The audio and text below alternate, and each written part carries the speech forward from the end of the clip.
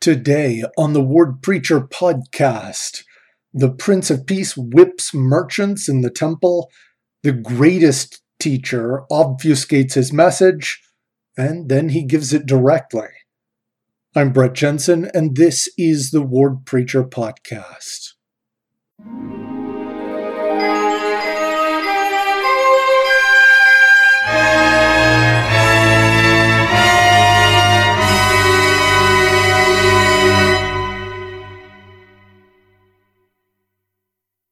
All right. Welcome everyone to the Word Preacher podcast. Today we will be starting our Come Follow Me studies in John chapter 2. We will be covering John 2, 3, and 4.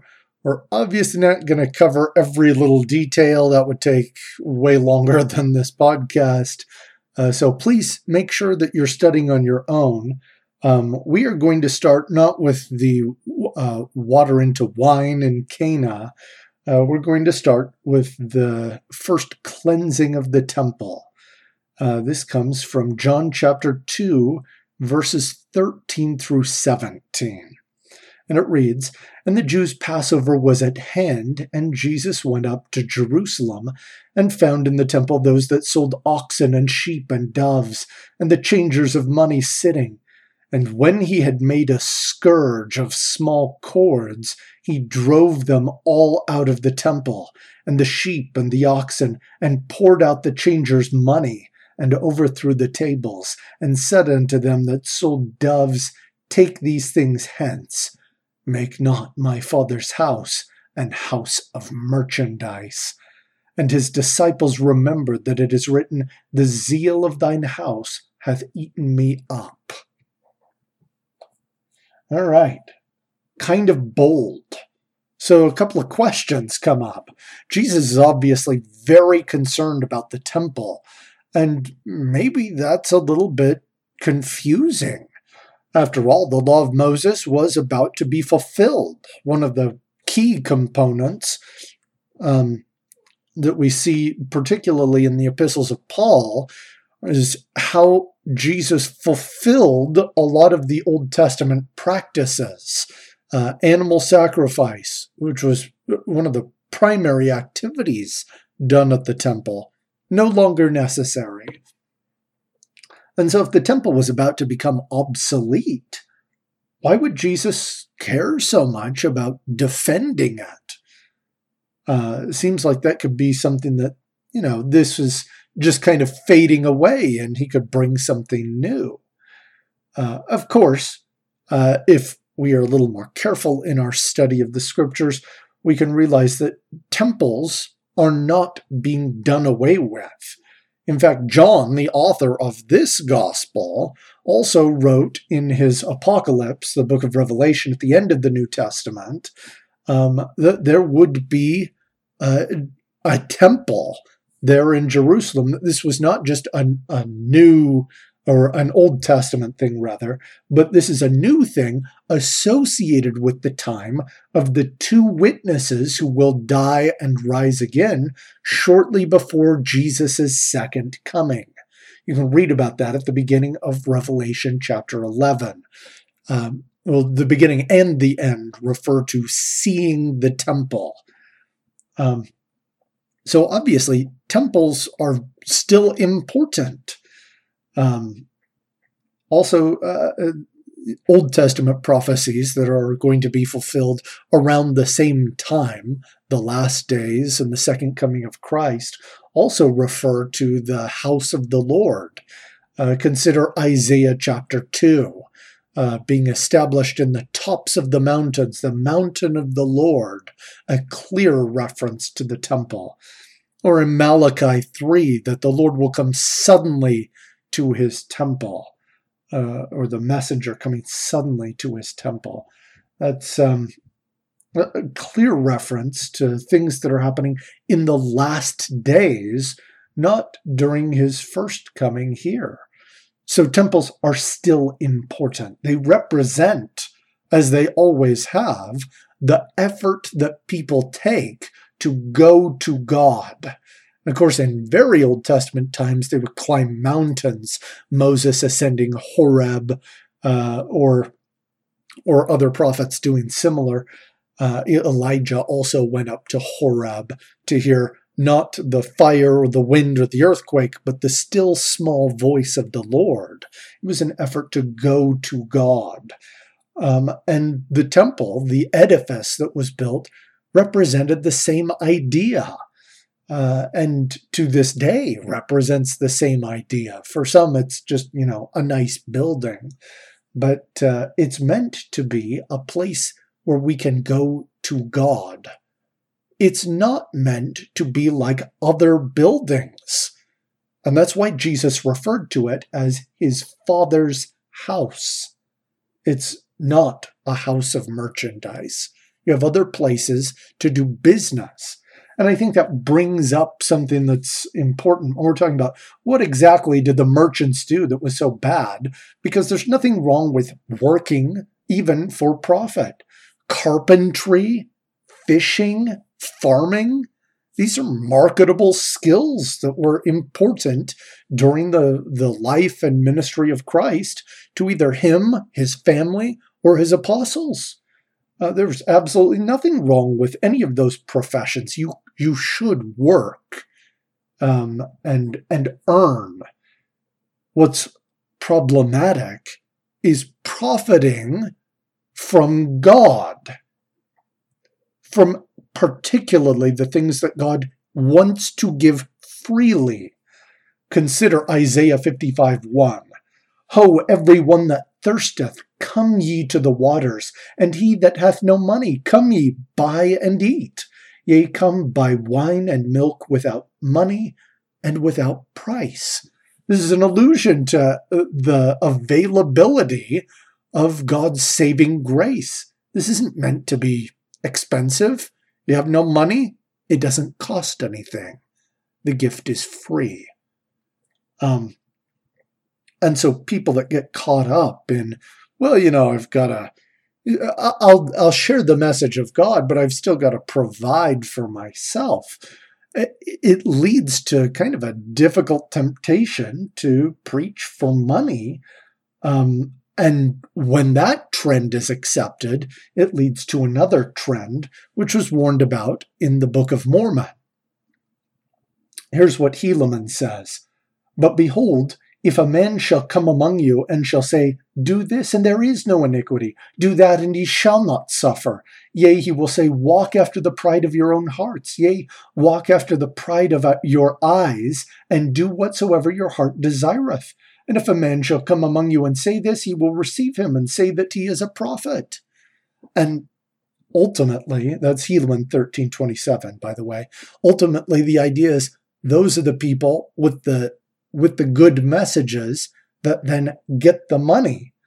So when people are motivated to share because it's going to get them money, you also have to be concerned about what is the message that's being shared. I think that's important. In the Church of Jesus Christ of Latter-day Saints, our clergy do not receive money.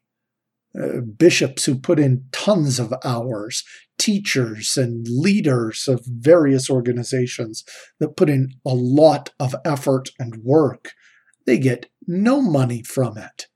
That's also been an important thing for me with this podcast, that I'm getting no money from it. I have no revenue, and if anything were to come in, it would be immediately donated. This is not for profit at all, and that was important for me. I think it's also significant as any person who is seeking for truth should look at, what's the motivation here? Is it to help people go to God?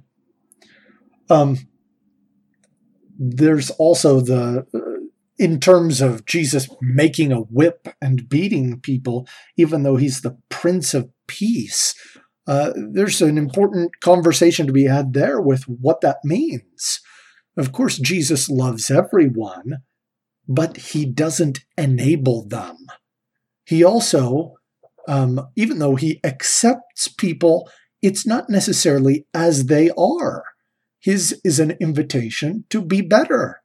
Of course, people have value in and of themselves, but the idea isn't to stay as we are.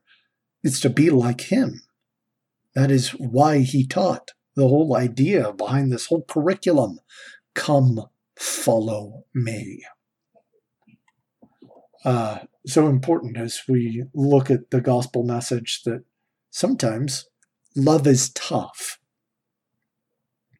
All right, Nicodemus comes to Jesus, member of the Sanhedrin, but he comes at night, and the reasons are not divulged specifically.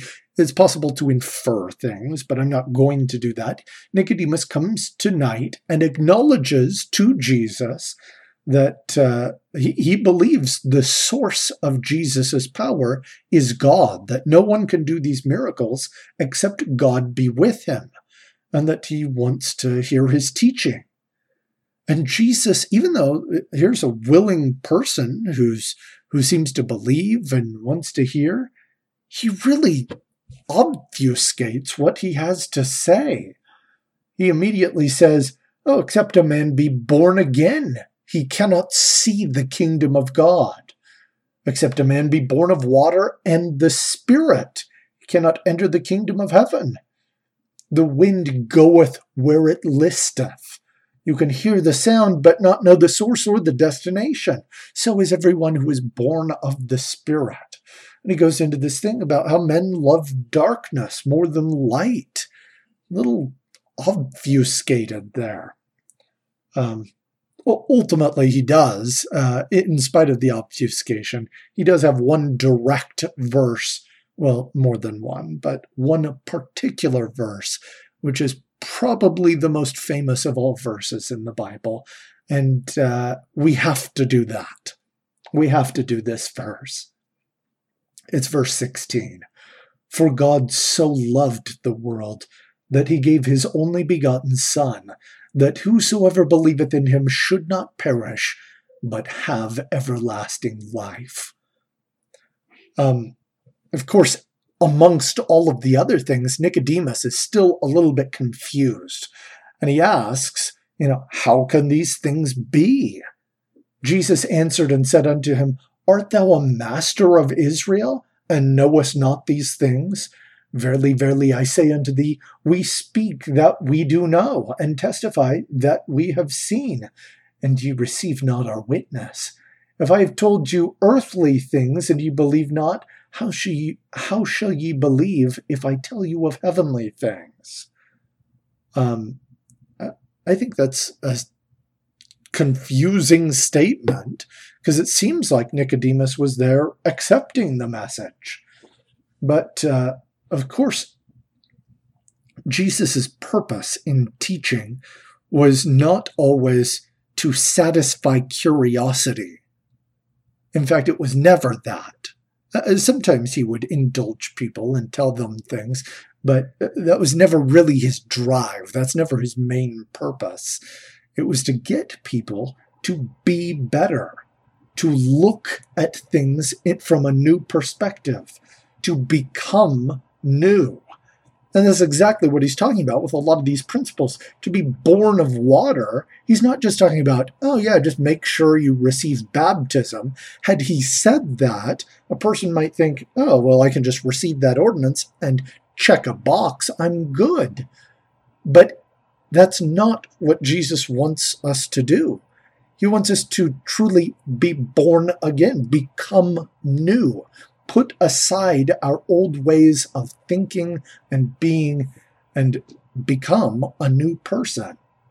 Being born of the Spirit, not just receiving the gift of the Holy Ghost, but viewing others and ourselves through his perspective. The whole idea with the Spirit like the wind. Of course, the Spirit knows where he is going. But those who are not in tune with him, it does seem like it can be mysterious. You might be able to hear the sound of the wind, but you don't really know where it's coming from or where it's going, where it will stop. If you're in tune with the Spirit, it seems a lot less like the wind. Seeking truth. this whole idea, all of these principles, seeking the truth, it means admitting difficult things about ourselves. It's not just asking. Diligent asking means admitting things like, I am a sinner, I am prideful, I am wrong, I need help. And once the truth is found, it can also be difficult. It means holding on to that truth. Popular ideas might be wrong. What culture thinks is not necessarily based on the truth. And other people who love mistruths are completely opposed to those who align themselves with truth and light. This whole idea about men who love darkness because of their sins. They want to hide things. And you see all of this, Hollywood culture where the things have been hidden for a long time, these abuse allegations that you hear about in the news. And it comes from this wanting to put on a show, a performance. The truth is not about that. It's about being genuine, and it's hard. And it can alienate you from people, which is also a tough lesson to hear. Okay, moving on. Chapter 4 of John. He goes to a woman at the well, a Samaritan. This one is a little bit different. The Samaritan does not actually seek out Christ. She just happens to be at the well, and he asks her for water. Jesus asks her for water. And he gets in a conversation with her about living water. And he explains to her, whosoever drinketh of this water shall thirst again. But whosoever drinketh of the water that I shall give him shall never thirst. But the water that I shall give him shall be in him a well of water, springing up into everlasting life. So this kind of interesting idea. It is, she is confused and she wants to, give me this water. And he tells her to go and get her husband. And she says, I have no husband. But he knows.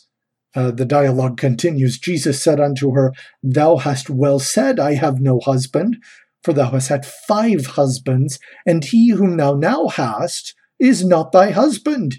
In that thou saidest truly. The woman saith unto him, Sir, I perceive that thou art a prophet. You think? You think? He knew exactly what her situation was. She did have someone, and he wanted them to hear the truth. Eventually, their conversation continues, and she talks about her belief. She says, I know that Messiah cometh, which is called Christ. When he is come, he will tell us all things. Jesus saith unto her, I that speak unto thee am he. That blatant honesty kind of prompts a question. Why would he openly tell this Samaritan woman that he is the Messiah, but not others of the Jews who came to him? For example, if we look back like at the end of John 2, it talks about a little bit of his motivation here. And I think it also gives us some insight in answering that question. This is John chapter 2, verses 23 and 20 through 25. Now, when he was in Jerusalem at the Passover and the feast day, many believed in his name when they saw the miracles which he did. But Jesus did not commit himself unto them, because he knew all men, and needed not that any should testify of man, for he knew what was in man. I think that's the idea. Jesus knew what was in people's hearts. He could tell what they were thinking, and also what they needed, even when they themselves might not. And I think that makes a huge difference in his different styles of approaching people. Some people needed the whip. Some people needed to be forced to think a little bit harder and deeper. And some people just needed to hear it. They kind of understood some of what was going on, and they just needed to hear the truth. I think that's important because no one at that final judgment day is going to be in a position where they'll say, well, no one told me. It might not come the same as it comes for other people, but everyone is given a unique opportunity to understand and accept Jesus Christ. It will come in a way that is appropriate. It is a valid choice. We are all free to choose to accept or reject him, just as the people who were living during his mortal ministry. Ultimately, all of this, I think, goes to show that God knows what is best. Sometimes it means being assertive. Sometimes it's obfuscating and making people study and learn themselves. And sometimes it is being direct. I think all of those examples in the scriptures can find application with us. Even sometimes the same person might, at different points in their life, receive these messages in different ways. And understanding how God talks to people, how Jesus communicates, I think is vital for us learning to recognize his voice through the scriptures and through his prophets and through the Holy Spirit, even today. Hopefully, as we continue our studies, as we try and press forward, these things of the Spirit will seem less mysterious, like the source and destination of the wind. We can learn to harmonize, to be with it, to let it move us. And as we follow it, we will find that living water that will well inside of us as a well that springs to everlasting life. May we learn in spirit and in truth. We appreciate everyone's support for the Word Preacher podcast. Please continue studying independently and study with us. Next week, we will go into one of the greatest things in the entire New Testament, Matthew chapter 5. We will be beginning the Sermon on the Mount, also Luke 6. So please keep up with your reading. And of course, as always, fight on.